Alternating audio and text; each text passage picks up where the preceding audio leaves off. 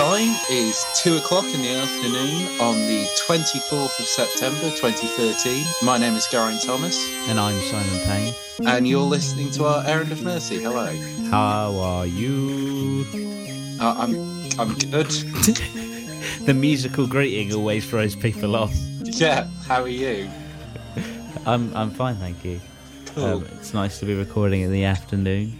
Yeah, I always like daytime records. It's it's nice when we've both got the same day off and can just do it whenever the hell we want. There's a slight breeze, which is driving the fog away over the cityscape of Leamington Spa as I speak, and I can see that the possibly Nazi flag is fluttering in the wind. Still flying there. Still flying that flag.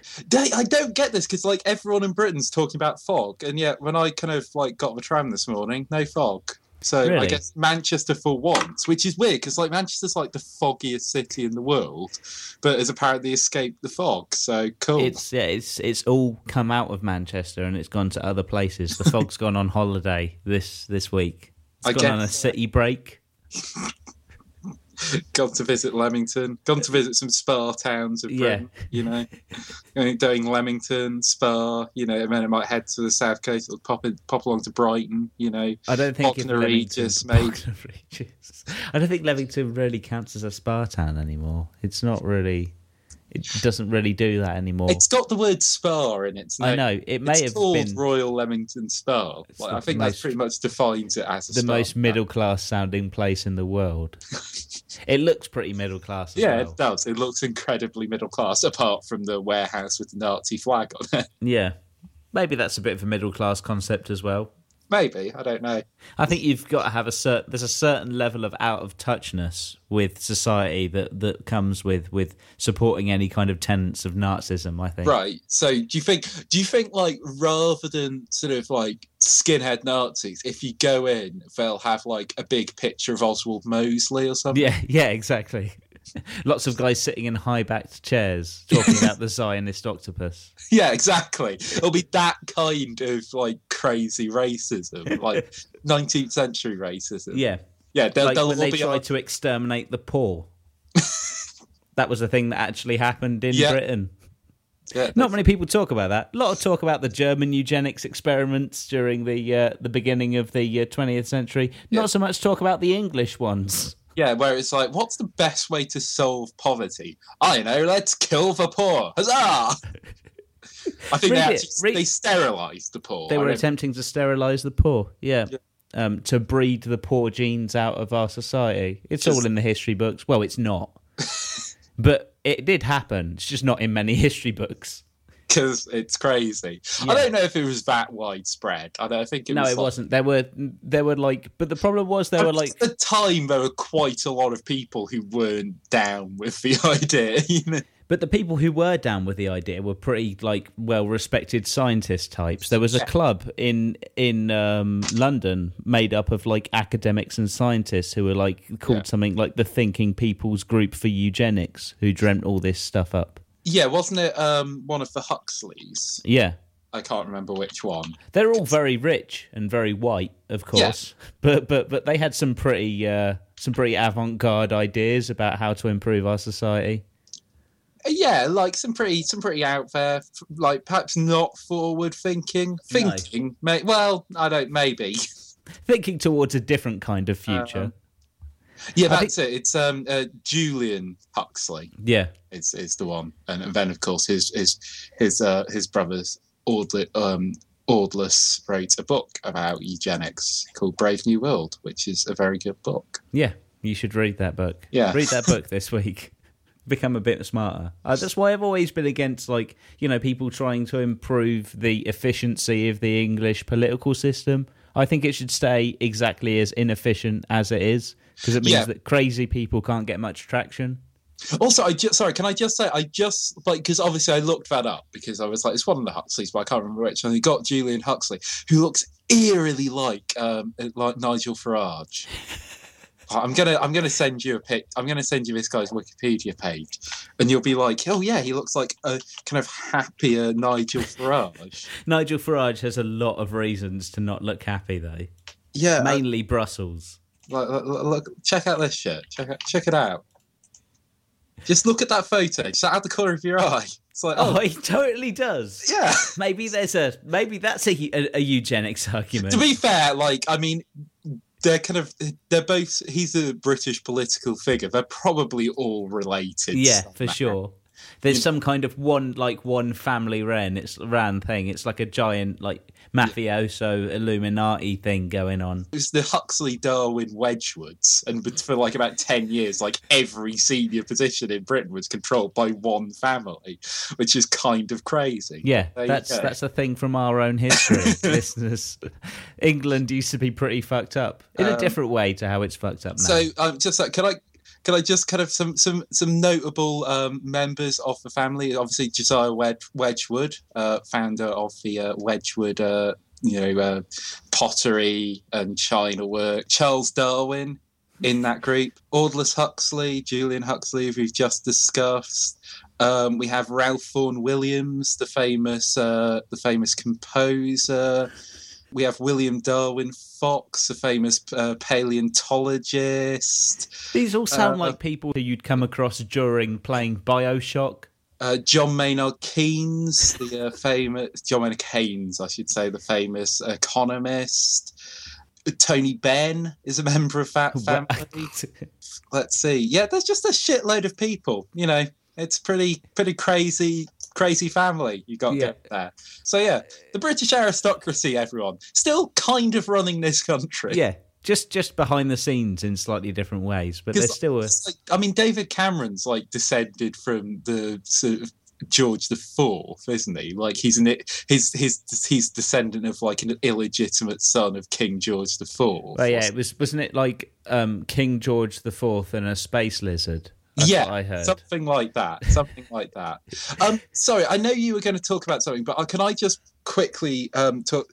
The North Koreans have come out with something recently. Oh, good. Talking of shady behind the scenes government control of things. So, do you remember we were talking about how basically Kim Jong-un's wife had a rival of hers from a pop band murdered? Yeah, using government. Using government funds and people. Yeah, so there's still a lot of kind of back and forth about that, but the North Korean government has come out and denounced everyone who reported on that story as part of the Western reptile media. And we reported on that story, so I think we're now reptilian, Simon. Oh, shit. I think we have become part of the New World Order, which is kind of nice. That's pretty cool. Looking forward to getting my letter in the post about that. Does that mean we have to hang out with Hulk Hogan?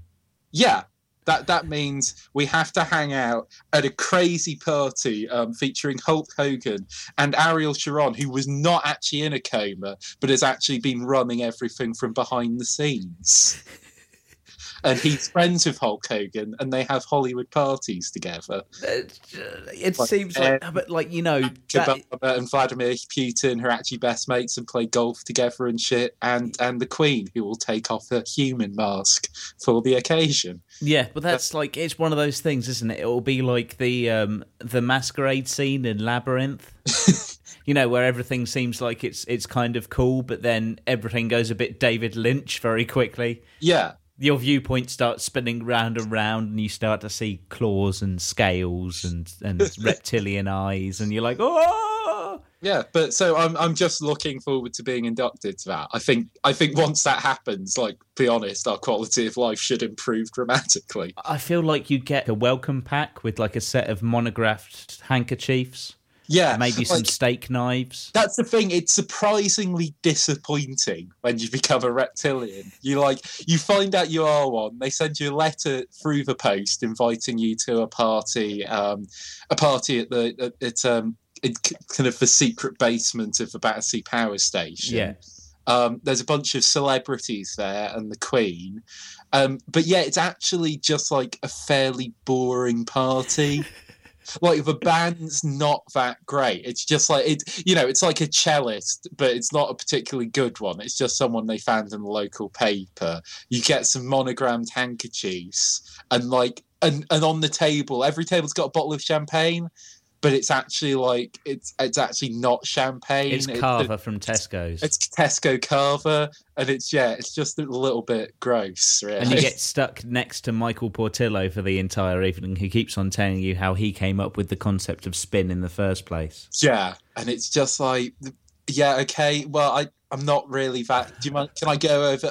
Oh no, you're still talking. I'm trying to. And he's like one of those people who can't take a hint, and it's really difficult. I just want to go talk to Eamon Holmes. Yeah, Why won't you let me go and talk to Eamon Holmes? I want to talk to Eamon Holmes about our plan of putting him in space, and I feel that now we might be able to do so. We're not high enough ranked reptilians to.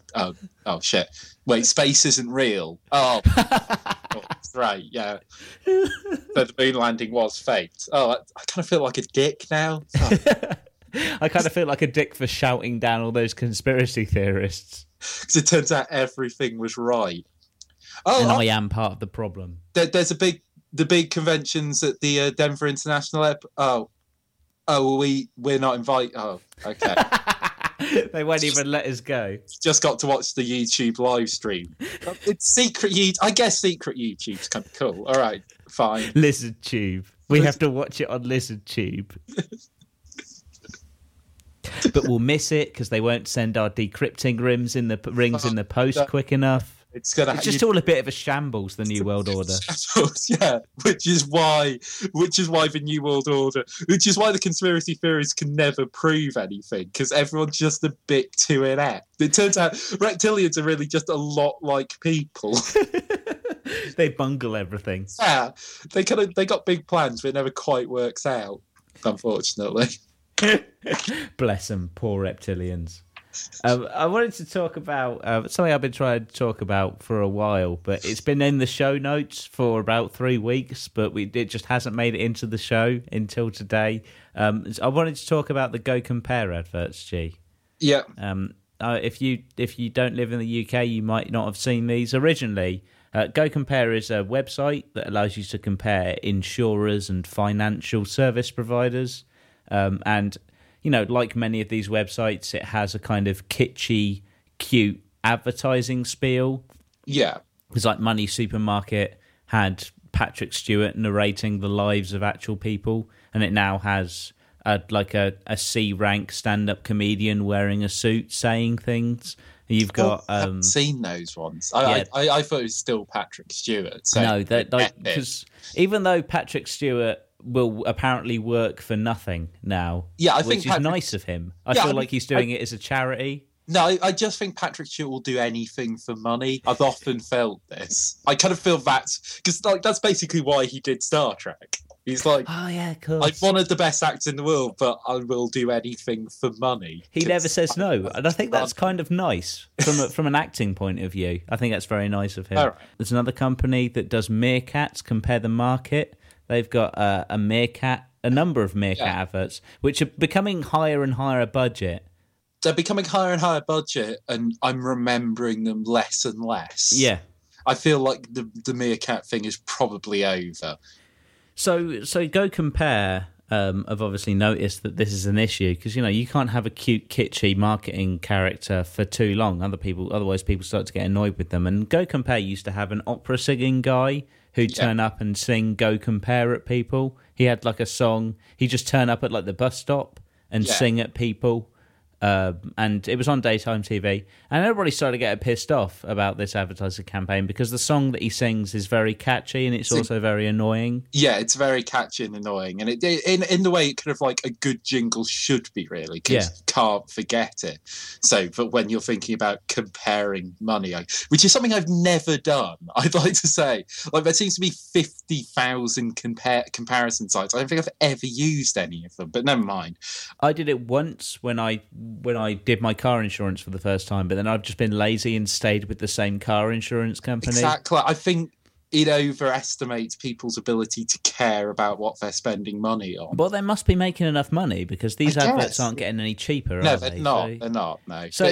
But anyway, Go Compare, they realised that they were annoying us with their adverts. So what they decided to do, as what they thought was a clever marketing ploy, was they changed the advert so that the Go Compare man was, to begin with, he was in every advert, he was assaulted by somebody. He was being blown up with a rocket launcher. Stephen Hawking featured in a episode, and he was sucked into a black hole that Stephen Hawking made. That was a thing that actually happened on television. That was a thing. Again, Stephen Hawking, another guy who I feel will do anything for money, but, whatever. Basically, there was a bunch of adverts where he was either captured or killed at the end of every single episode. Yeah. Which was kind of funny, I guess. They're like, oh, we know we made this advertising thing. We're really sorry. We're getting rid of the character, so we're killing him off in our adverts. That would have been fine, but they continued the joke now. Yeah. I say a joke with quotation marks. So now the latest set of Go Compare adverts are the Go Compare man, who's obviously been busted down from being like an advertising guy, who now just works in one of their call centres trying to come up with new advertising ideas. And it's obvious that everybody hates him. And he's trying his best, but he's just a bit of a lame duck. And it looks like they're just waiting for the point when they can legally fire him without being threatened with legal action. And he's just kind of bumbling about. He's like, I came up with this new marketing idea. It's like a doll of me that says things. And then everyone goes at the end of the advert. Yeah. Don't they? They're like, oh, when can we get rid of this? Yeah, we all hate him. Yeah. Like, everyone at this workplace really hates this guy. I'm not sure about anybody else, but the effect this has had on me is it's made me feel really guilty. Because, me, like most other people, hated the Go Compare guy for a bit, and I feel like I've ruined his life, even though he's a fictional character, G. I'm aware he's a fictional character, but I still feel bad for some reason. Yeah, well, no, I do as well, because I think what they were going for is that we'd feel a sense of sort of schadenfreude, that someone who we dislike was getting a horrible punishment.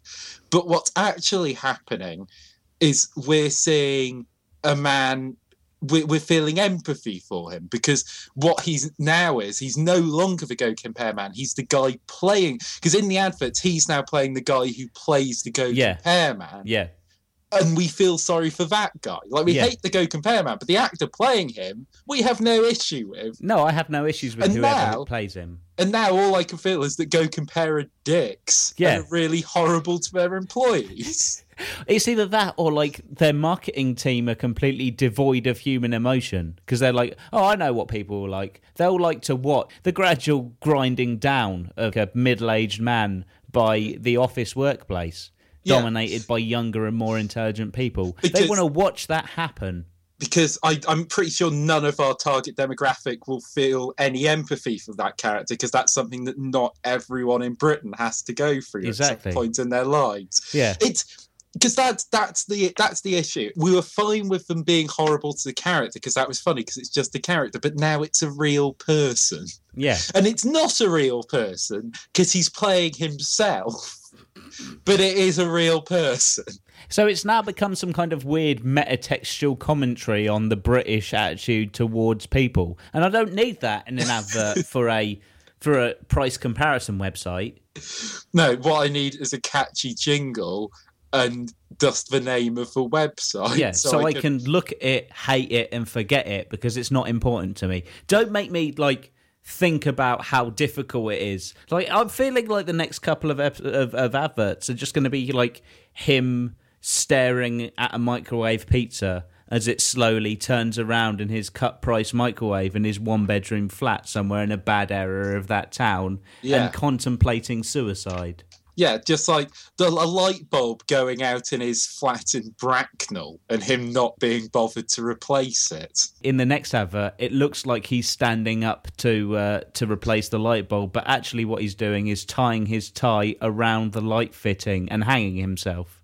But and no, he doesn't. He makes the noose and then he can't make himself do it and he shouts, "I'm a coward," and then just sits in a corner crying while masturbating himself to sleep. And then the last thing he says before he falls asleep is, "Go Compare. Best for price comparisons." Why did she leave me? And then it goes, "Go Compare." Yeah, that's probably what's going to happen. I hope that's what happens, because to be honest, we deserve it. That poor man, he had a living, G, and we brought him down. He had a living, he had a fun little job, and then we the British people couldn't stand his success and hated him for it. Because we were deep in a recession, and we were like, why does this guy get to have a good life? But I want him to have the life that he had back now. Yeah. We should start a petition to save him. That can be our new Kickstarter. Forget about sending Eamon Holmes to space. We can kickstart like a new life for the Go Compare Man. I think the actual guy who plays the Go Compare Man, sorry to ruin this, is actually a fairly successful opera singer. Yeah, he's probably all right. Yeah. No, I think he does have like. No, I'm not. I don't mean for him. I mean for like the character of him who was originally playing a different character. I feel like we should like organise a fake money raiser that raises fictional money to save a fictional man from a very real fate that we're all facing at the moment, which is imminent joblessness due to company cutbacks. Yeah, all right. I can buy that. I'm not sure how we're going to do that. We'll have to like find some kind of fake version of Kickstarter. Maybe Indiegogo. Is that still going?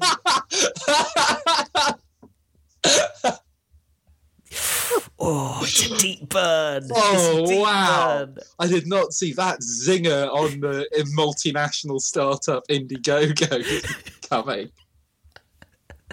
That tech firm is feeling the burn right now. Oh, fuck. I think somebody with a podcast just insulted us. I don't think it's a popular one. It's all right, because it only stung for a little bit. Yeah. But they probably only got 70 or 80 listeners. It was more like an ant bite rather than like a real sting, Yeah. In fact, I'm not even sure if it happened now. It's just like one of those muscle twinges you get sometimes. So, we live in a broken country, Gene. I just don't think that. I think that what we need now is we need the Go Compare Man to be successful again. Because I think in many ways he mirrors the general public. Well, I don't know. One thing to repair our broken country might have happened this week, Simon. You think so? With the news that Mumford and Sons are going to go on an indefinite hiatus. Woo! It's good news. It is good news. Good news. Their cloven-hoofed music of the beast will no longer play. No more twanging of banjos. The issue is, all right, it's an indefinite hiatus, which for basically throughout the history of music, a band going on hiatus means that they've split up. Yeah. But the problem is Mumford and Sons are so insidious, so cunning and vile. so tied to the dark path of Beelzebub that it might just be playing with us. They'll be like, it's an indefinite hiatus, and then like tomorrow they'll release a new album. No! That's what we meant by indefinite. We meant a couple of days. It could do. That's the way the English language works, Simon. It's true, yeah. Indefinite doesn't mean a long period of time. It means an indefinite period of time. As in poorly defined. Yeah. We're going on a 2 to 3 minute hiatus. Exactly. What the fuck does an indefinite hiatus mean? We will be in a stable condition throughout. An indefinite hiatus to continue in a stable condition. Yeah, it means nothing. It means nothing. Like, I mean, God willing, it does mean they are actually breaking up and they're just trying to hide it. But, yeah. But, like, from what I've read about it, it doesn't seem like they're actually breaking up. It just seems like they've made their money and they're like, fuck it, we're done now. Which I think I've always thought is cool. I have a lot of respect for musical groups who are just like, we've made like £7 million each and we're pretty much set for the next 10 years. So what I'm going to do is I'm going to go on holiday for 3 years and then I'm going to come back and appear on various BBC Radio 6 panel shows about music. Yeah.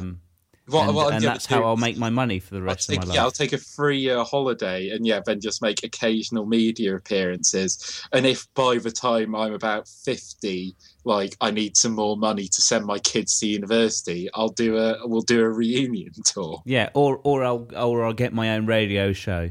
Yeah. On one of the many DAB, Planet Rock. I'm going to get my own radio show on Planet Rock. Yeah, which no one will listen to, but bizarrely will get me enough money that I don't have to worry about it. It's like Alice Cooper's breakfast show. I used to listen to her all the time, which he just broadcasted from his house in America. She'd be like, "Hi, I'm just here with a cup of coffee, just chilling in my recording studio, which I have because I'm Alice Cooper, and I'm now recording a radio show from it. What's up? Here's this song that I wrote 25 years ago. It's called Feed My Frankenstein. Enjoy it." It's a good life. It's the life I want. That is the life. I want to be ridiculously famous as a musician for about 6 months, and then take all that money and just live a reasonably comfortable life. I want to make enough money so that I can put it all in the savings account and take 30k out every year. Just live on 30k for the rest of my life. Yeah, which is a comfortable amount to live on. Just a 2-up, 2 to get a mortgage on a 2-up, 2-down house. Live there with my soon-to-be wife. Maybe have a couple of kids. Get a sporty but not too fast hatchback. Maybe with a bit of room in the back. Won't get a Ferrari or something, but you'll get an MG. Yeah, something like that. Yeah. Maybe a Ford Ka or a Seat Leon as a second car run around and just chill. To do shopping in. Yeah, of course, just chill. It's the school. For the rest of my life, just do that. Record this podcast, lose money on it, but it won't matter because I don't need to make money. That is a dream, but unfortunately, I think it might be some distance away. But we can hope it might happen, Simon. How are we going to reach those lofty heights? What kind of new musical fad can we get into? We've got to create a genre, don't we? That's the issue. Because I think that's the thing. Mumford & Sons could have birthed a sort of strange, jangly folk pop, but not actually pop or folk. Yeah. It's not quite anything, is it? We need to come up with something like that. Something with popular appeal, but like not really pop music. I don't know how we could do that. Well, like they're overtly Christian, but somehow they get away with it. But I feel like that horse has already bolted. Yeah, no, definitely. We got to come up with something because else. for every Mumford and Sons, there's a Delirious. It's not a situation you want to get yourself into. I don't know who the two Delirious are, so yes. Delirious are the Christian band who everybody tried to get to number one during Easter, and they reached the lofty heights of number 2 in the charts. And then all of the Christians in England went, "We did it!" And no, you didn't really, but cool. And also the radio won't play your music. So we need like a thing, it's hard though. We'll work one out. Listeners, send us in a suggestion. Yeah, send us in suggestions for our kind of like a musical genre that will both dominate and redefine as we play it, you know? Musical mashups, they're in at the moment. Yeah, aren't just they? So you get like two things that shouldn't go together and then make them a thing. I reckon we should do East Coast rap music and the music of Bach. Right, so rap, like Baroque rap. It can be called hip rock. Hip rock. Hip rock. Yeah. I like barap. Barap. You prefer barap. I think because it's like the noise that the noise that a rapper makes, isn't it? Brap. I've heard on the rap music that's the noise that a gat makes. The gat goes brap brap. Right, okay, but it's also the sound of Baroque hip hop. Yeah. Baroque hop. Baroque hop. It's called Brock Hop. It's a new... these two white guys from England started it. Yeah. It's called Brock Hop. It's funny. What they did was they took two white guys rapping, which is the whitest thing, and then made it whiter. Somehow they made it whiter by mixing Baroque classical music with it. Yeah. It's really popular with racists. But not like the bad racists, like UKIP racists. Yeah, it's really popular with racists because up until this point, the only rap they were allowed to listen to was things by Psychopathic Records. So to be honest, we wouldn't have much competition there from Shaggy 2 Dope and Violent J. Yeah. We're going for that intersect on the Venn diagram between juggalos and people who really, really like Baroque operatic themes. I guess.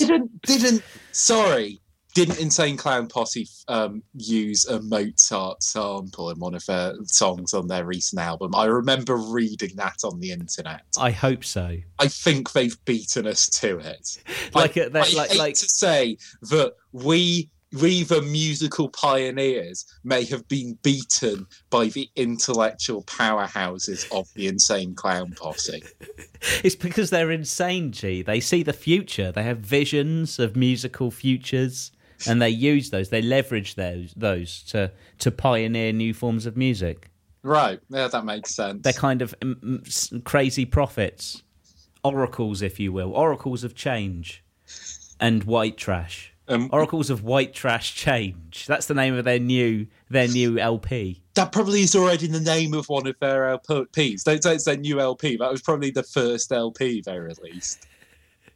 I don't know that over really, but over. I feel like we're now like two granddads trying to work out what Insane Clown Posse is. Yeah, no, I think so. Like, I've heard about this thing that my grandson listens to. They're called like the Mad Jester Group or something. Though, speaking of jesters, I think we could do something with like medieval music. Oh, we got to work it out. Work it out. We'll find a way to make ourselves famous enough to live reasonably comfortably and in moderation for the rest of our lives. Yeah, we'll do something. But yeah, it's definitely a combination of old and new, because I feel that's a big part of our show. Out with the new, in with the old. Exactly. The End of Mercy. Out with the new, in with the old. I want to take us now to Sweden, where a man has been arrested for urinating over fruit. Good. As he should be. Was the fruit complicit in this act? Apparently, the man was arrested in the western city of Gothenburg after he went into a supermarket. It's a Hemcup. I'll be honest. It's got one of those O's with the little things above it, so I'm assuming it's actually like Hemcup. Hemkrupp. Up Hemkrupp. He's been whittling on the sprats up Hemkrupp. I don't think you're actually from Sweden. You sound like you're from Hull. So yeah, that's a chain of supermarkets. It's a Swedish version of Tesco, I guess. Called Hemkrupp. Yeah, he went into the fruit and vegetable aisles, unzipped his trousers, and started urinating all over the fruit and vegetables. Why? Did he have a crazy reason? Because, you know, I've been spoilt by like defecation and urination perverts recently, G. You've got to give me some kind of weird religious reason for doing it. Well, no, he became belligerent during towards staff when they tried to stop him. The police were called. They handcuffed him and took him to a police station. The police suspect alcohol may have played a role in the man's decision to urinate on fruit and vegetables. Just possibly. I mean, I don't know though. Like, I've been very drunk, Simon, and like, if I'm very drunk and I need to urinate, my thing would be, I'll go around the back of the supermarket. I'll go into that alley around the back of the supermarket. I'll go into the supermarket and piss on the vegetables. Well, maybe it was vegetables. Here's what I think of your fucking vegetables, and then he pissed on them. Maybe that was the situation. That could be it. Maybe he really hates vegetables. Or they had the deal that they were offering on vegetables was not to his liking. The way he chose to show his dislike was by pissing on them. Maybe he was asked a particular thing. Like, he really wanted beef tomatoes. Yeah. Because he was thinking about making a bolognese, and he thought they'd be good for the sauce. And then he went in there and they were all out and they only had like the little baby tomatoes and he was so annoyed he decided to piss. He was like, "That's it, motherfuckers! We're gonna piss on these tomatoes!" I piss on your tomato selection, Hem Cup. Possibly one of the best sentences you have ever uttered. I'm not gonna lie. I piss on your tomato selection, Hem Cup. Such a passive-aggressive reason to piss on something as well. Yeah. He did. So, yeah, last report, like, the last time this story was updated, he still hadn't come up with any explanation. Though, it may be a bit of a theme because last year in eastern Sweden, a man was arrested after urinating on pizzas in a pizzeria. And maybe this is just a way that the Swedes show that their displeasure at produce. Yeah, like, God, these apples are really bruised and like slightly overripe. I am going to piss all over them. And like people notice, they're like, "Oh, he's not happy with those grapes." Probably a couple of them are crushed. They're supposed to be seeded. Some of them got seeds in them. He's doing it. Don't you do it? Don't you do it? Oh, he's doing it. He's doing it. Maybe it's kind of like. It's some like old Swedish custom that's fallen into abeyance. You know, kind of like as world culture becomes more homogenized and Americanized, Simon. But these like traditional local customs going out for like 50 years ago, if you'd walked into a shop and saw a man pissing on like the bread, you'd have been like, probably means that bread's bad. That man is doing everyone a public service because he's realised that bread is not fit for human consumption, so he's urinating all over it, which is what you should do. Are you in that case blaming the fact that this guy has been arrested for pissing on produce on Brussels? Is that what you're doing? No, I'm not blaming it on Brussels. On America. I'm blaming on on the White Hollywood. House. I'm blaming on Hollywood Fucking and the White Hollywood. House. That's what I'm blaming it on. So. Look, just keep it out. We know that you're happy with your laws and stuff, but we've got our own customs. Like you've got your custom, which we find crazy, is all having loads of guns and shooting people. Our custom is urinating on fruit in a supermarket. Just can you please respect that? No one gets shot. That's all I'm saying. Yeah, no one gets shot. In a country where people are allowed to exercise their right to piss on fruit, no one gets shot. Well, people do get shot. But, the news of the day is man urinates on fruit, not other news that we are not going to talk about. Yeah. Because that's not funny. What I'm saying is the national news of your country should be podcast worthy. It should be news that people will talk about on a podcast and go, "Oh, that's kind of funny." That's when you know that your country's doing all right. If we don't talk about the news from your country, you can assume that there's something wrong. Yeah. Is that safe to say? You know, I'm rethinking my theory now, though, Simon, because like obviously I was saying that it was a Swedish tradition to urinate on things to show disapproval. Okay. But you see, there's a story here from the state of Oregon in America. There's town of Tigard in Oregon. Oh, it's another amazing place name in America. Great name, Tigard.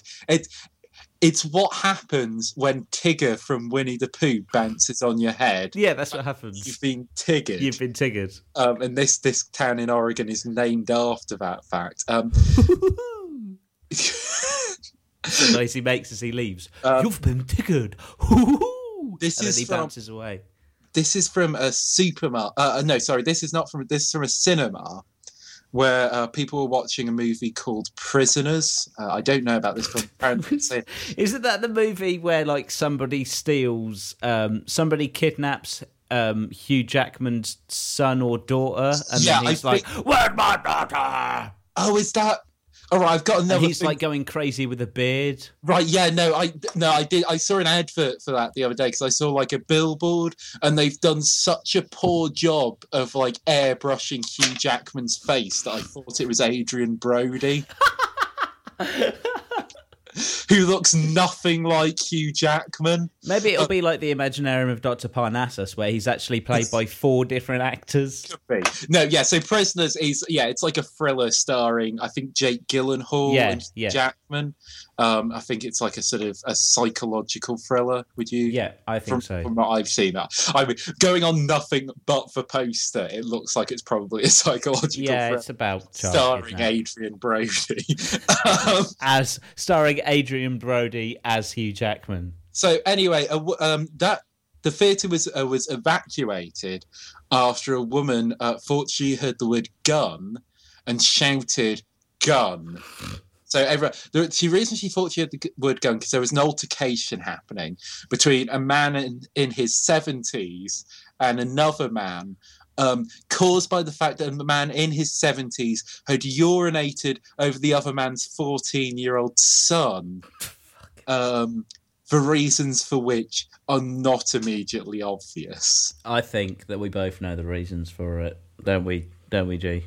He disapproved of the son's behaviour. The son was probably talking during the movie. Yeah, and he's like, the way I'm going to show he's probably a Swedish man probably on holiday. A 70-year-old Swedish man. Maybe even he was a man who grew up in Sweden during like the sort of, the 50s when it was, the done thing to urinate on things. He then emigrated to the United States.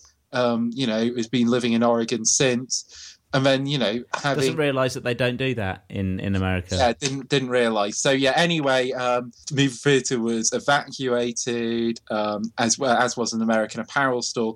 Apparently, the woman had post-traumatic. Hang on a minute. So they evacuate the theatre and then an American Apparel store. Why? Yeah. Not explained. I'm assuming it's next to a theatre, but not really gone into this.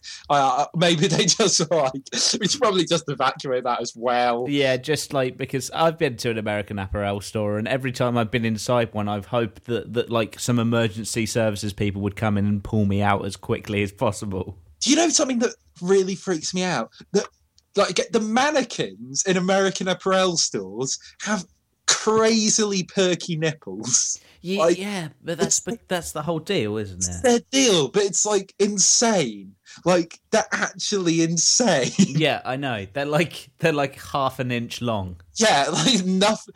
There has never been a situation in real life where a person has had nipples like that. So I don't know. Like, I guess you're showing that potentially these clothes could be worn by someone with enormous nipples, but you're not because they're really visible. So what you're saying is don't wear these clothes if you have massive nipples. So anyway, that was evacuated. The woman had post-traumatic stress disorder, which might have been why she reacted so. Right, okay. So she's having like a Vietnam-style flashback she was a woman who had post-traumatic stress disorder who decided to go on her own to a psychological thriller. Yeah, no, you're right. Which is a crazy thing to do. Hey, I've heard hey, Grandma, how's it going? Do you want to go see Hurt Locker with us? Yeah, no. Come on, Grandma. Hey, no, calm down. Look, it's just a movie. I know you lived through 2 world wars. Just come check out this movie. It's called Hurt Locker. It'll be great fun. I don't know what's out in the cinemas at the moment though. Like, I don't know if there's anything safe for someone with. Because I think you should. I think that if you have post-traumatic stress disorder, maybe the cinema is not the best place for you. Because I've been to see some children's movies that made me freaked out, and I don't have post-traumatic stress disorder. The thing is, I think you're all right if you're going to see like Finding Nemo or something. Yeah, it's got to be something that's completely something with a U certificate, something that on the poster doesn't say contains mild peril. Yeah, something that doesn't involve like Hugh Jackman being played by Adrian Brody trying to rescue his daughter from a malevolent abductor. Yeah, it's probably a bad idea. Anyway, So the police kind of questioned her and arrested the 70-year-old who had urinated on the 14-year-old boy. Once again, police said alcohol may have been a contributing factor. I don't think that's what you mean, is it? I think you mean is that somebody got drunk and was like, I'm going to piss on this little shit because he keeps on playing Cut the Rope on his fucking iPad. The thing is, on him. Why in both cases do they say may? Like in both cases, police said that alcohol may have been a contributing factor on these dudes just pissing on it on fruit pizzas and teenage boys. Like, no, it definitely is a factor. Like, there should be like an elite group of drunk dudes, and they have like a coat of arms of like, we piss on these three things: produce, pizzas, teen boys who are acting up. Yeah, it's the Royal Swedish Society of Urinating Men. But I've got to say, their function's much better than the New World Order's. That kicks off. People are getting pissed and pissed on. It all happens. Yeah. It all happens at those parties. It's crazy. It's a crazy time. They deliver. They promise you things, and they deliver those things. Yeah, and if they fail to deliver, then the person who organises the party gets pissed on. Like, you better hope it's a good party, or everyone is getting urine over them. Speaking of, people who have probably been soaked in urine in their lives, are you familiar with the? I believe you can call it a comedy show, the old MTV comedy show Jackass. Yes, I'm aware of that. I believe we've talked about it on the show before, actually. I think we probably have. I think we've talked about me watching it and realising that it was 10 years old. And I watched an episode of it, and then it turned out that episode was produced a month before September the 11th, and I kind of went crazy. Yeah, so, they used to do stupid shit and film it. Yeah. It's basically like, we didn't have YouTube back then, so you couldn't just be like, look, that guy made a slip and slide on his roof and broke both of his legs, and if you watch carefully, you can see the bones pop out of the skin. No. We didn't have that then. So what happened was, blokes from LA used to do that and film it, and they put it on... some of them were skateboarders, because that was kind of edgy at the time as well. Yeah. They put it on the music TVs, and we watched it, and we were like, oh, that's funny. They do things like jump in pools of shit, piss on each other, go to a town called Anus and ask people if they could come in your anus. Things like that. They would drink beer through their arses. Yeah. Eat the ingredients of an omelette raw and then vomit onto a skillet and then eat that. Yeah, one of them was whatever the politically correct term is for a dwarf. And they used to, throw him at stuff and things because he's smaller. And one of them was really fat. And they used to, get him and the dwarf to do things because, their disparate sizes already provided a sort of a comedy, which their antics only added to. Yeah, so they had a show. And, Jackass 2, the movie, I think that was when their popularity peaked. Came out in 2006. It's about 6 years ago now. They had Jackass 3D, which came out in 2010, which was, more of a comeback tour. It was more of a let's get the band together for one last hurrah, which was actually pretty fucking good. I was never really a fan of Jackass. I don't know. For some reason, something about my personality meant that it wasn't really my sort of thing. In the middle class suburb that I grew up in as a teenager, there was a lot of Sum 41 and Smash Mouth being listened to, a lot of Papa Roach and Andrew WK, and not quite being able to skateboard, so just playing lots of Tony Hawk's.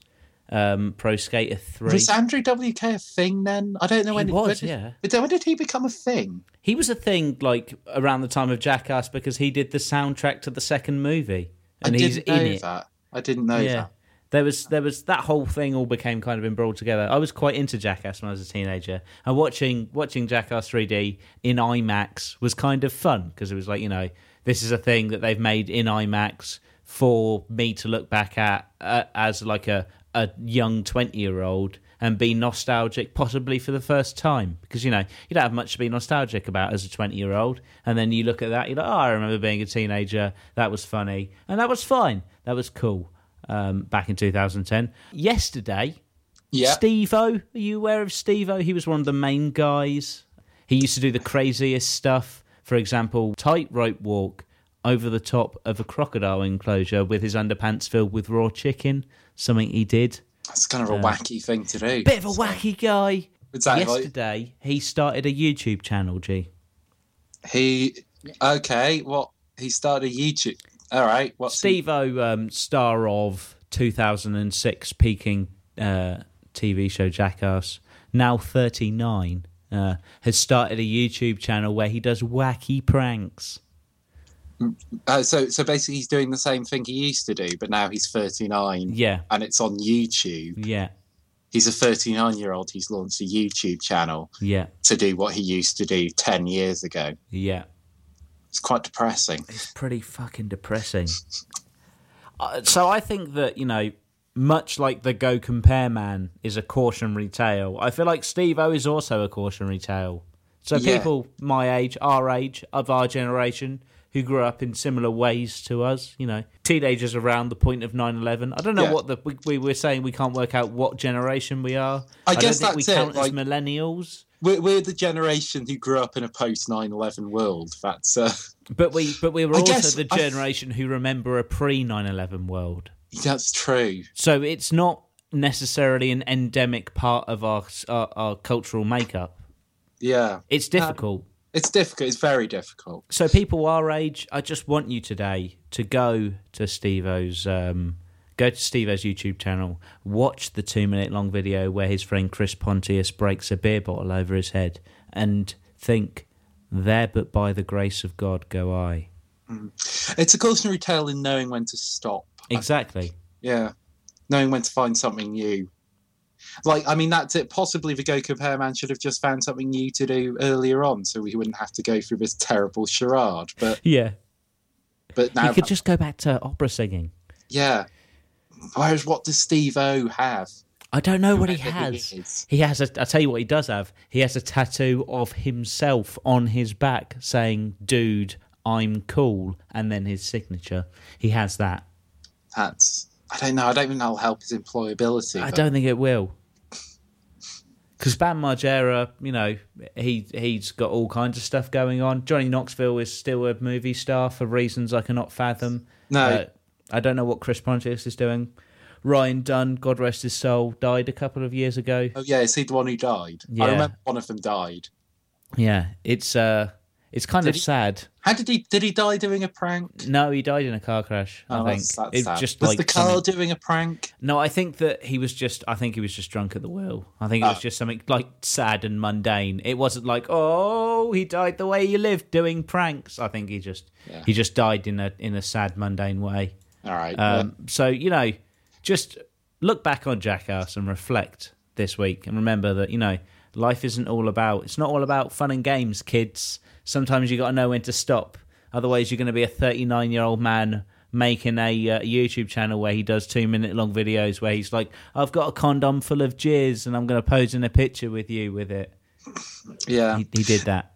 Speaking of knowing when to stop, Simon, I think this week we should also talk about the story of Mariano Barbosa, who is a New York-based safety inspector. He's a safety inspector and a hotel security director who has been arrested for setting fire to 8 hotels over a 2-year period. That's 8. That's the number. Like 4. That's 1 every quarter.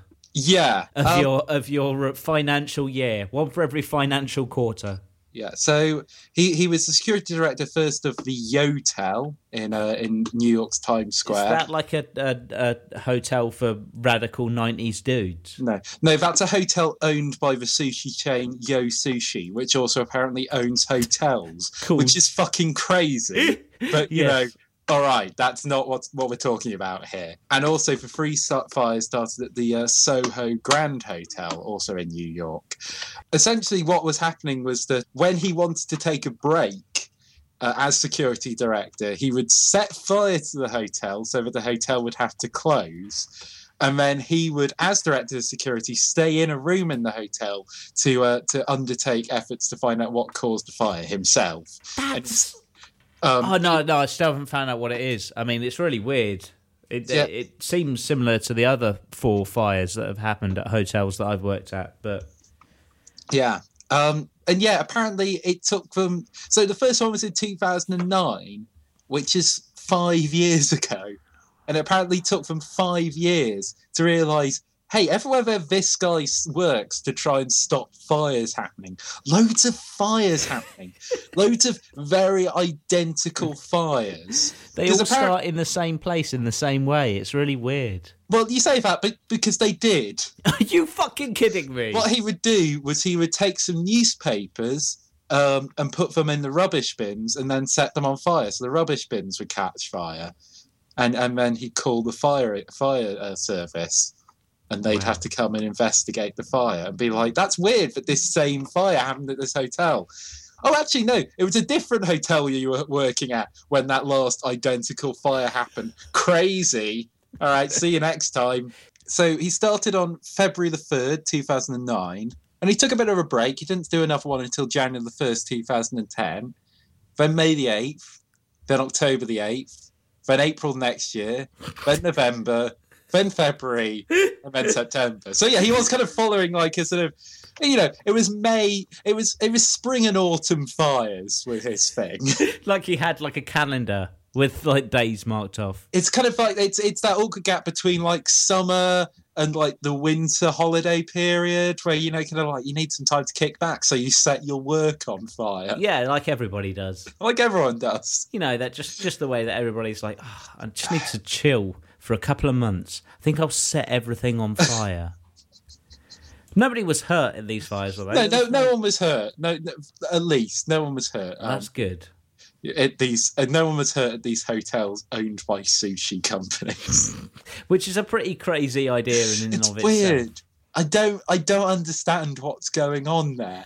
I mean, it purely is because they're like, oh, ho sounds like yo, and our company name begins with yo, so we should buy a hotel and call it a yo-tel. Yo-tel by Yo Sushi. They also bought a yodeler. Yo-yodelers. Yeah, they bought a yo-yo company and called it Yo-Yo-Yo. They decided to invest in Oprah Winfrey. He's now called Yo-Prah Winfrey. How long can you reach for things that you can fit yo into? And it's on a postcard. It's on a postcard, please. Oh, that'd be wicked if we could do that. I wish we could do that. Can we get a P.O. box? Can we get the Errand of Mercy P.O. box? If people start using the other ways to communicate with us, that's Facebook, Twitter, and email, more, like, so that those things become like oversaturated, then yes, I will buy us a P.O. box so people can send us postcards. You know what, G, now, organically and without being planned, seems like a perfect time to tell people what those ways of getting in touch with us are.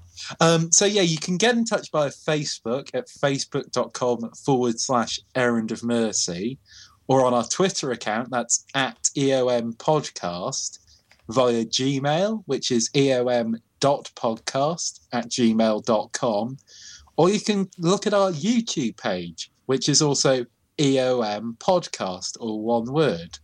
And, you know, you could kind of find some of our videos there and perhaps link them to Steve-O of Jackass, who also has a YouTube account. I don't think, now I'm just going to say, I'm going to put it out there, I don't think we're still going to be making this podcast when I'm 39. Do you think that's... little faith, Simon. Oh. How many episodes? That would be like 1,000 episodes. That would be so many episodes. A lot of episodes. I don't know. Will podcasts even be a thing when I'm 39? No, because like people will be relaying sounds directly into their skin via the skin internet. Yeah, the skin internet. Come on, man. You can't say skin internet and then not work that out almost instantaneously. Surfing the cyber superhighway. The skinternet. Skinternet has got to be a porn site. Okay. Oh, yeah, no, absolutely. Let me see. Why are you even Googling? Are you just wanting to look at porn? Because that is a porn site. Is it actually? Do you reckon it is? It seems too perfect. Well, exactly. Like, what about .org? I tell you what, here's a fun. Internet. Is internet.com a website? www.internet.com. Internet.com is a search engine. No, Internet.com appears to be a search engine website, but it actually has a Google search bar on it. Oh, I'm checking out this website. All right. You got to check that out. www.internet.com. No, Skinternet is not a porn site. No, of course it's not. It's SK Internet, South Korean Internet. Oh, of course. It's like an investment holdings company. SK Internet. Yeah. So wow, they've already got the block on the Skinternet. Yeah, they have, yeah. Oh, well. So yeah, that's going to, like, predictably, the Skinternet will come out of South Korea. Of course it will. They already have cyber police. They're well prepared. I've just realised, is this episode 60? Oh, shit, it is, isn't it? Yeah. Probably should have mentioned that. Our 60th internet thing. Thank you for listening for 60 episodes. Thank you for listening for the 60th episode of this flaky ass podcast. This episode of Eredivisie, which we forgot what number it was until the last 10 seconds of the show because we're fucking idiots. Goodbye. Bye.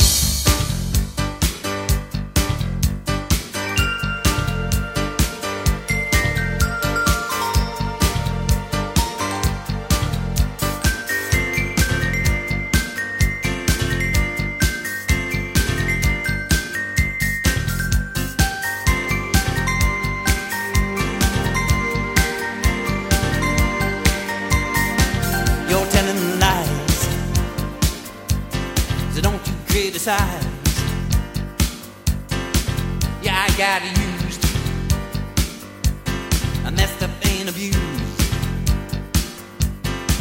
You let me down with all your running round. Still you pretend and try to call me friend. Don't say a word. I know just what I heard. Yeah, you've been loose. You just got no excuse. Just feel my rage. But can't you come of age? I felt it all, just like a cannonball.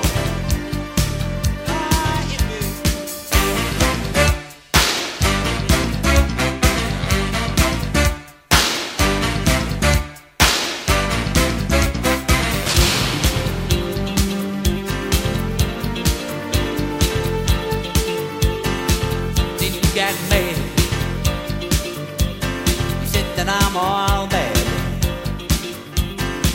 So what's the use? You lied, that's the truth. You took the key. You drove right out on me. I never knew, but all my trust in you. Go.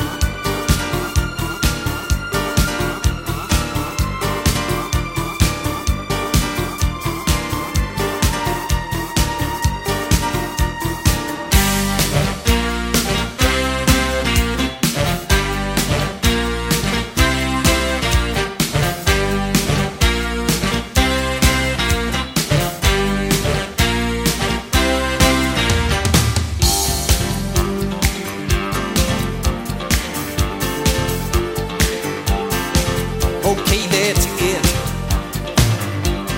I'm leaving now, I quit. I was unwise, so don't apologize.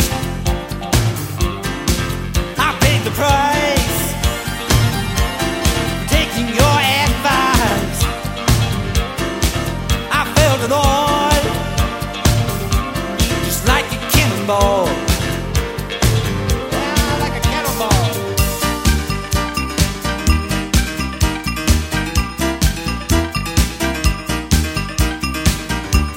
You can just say what you want all day, but I've never been so outraged.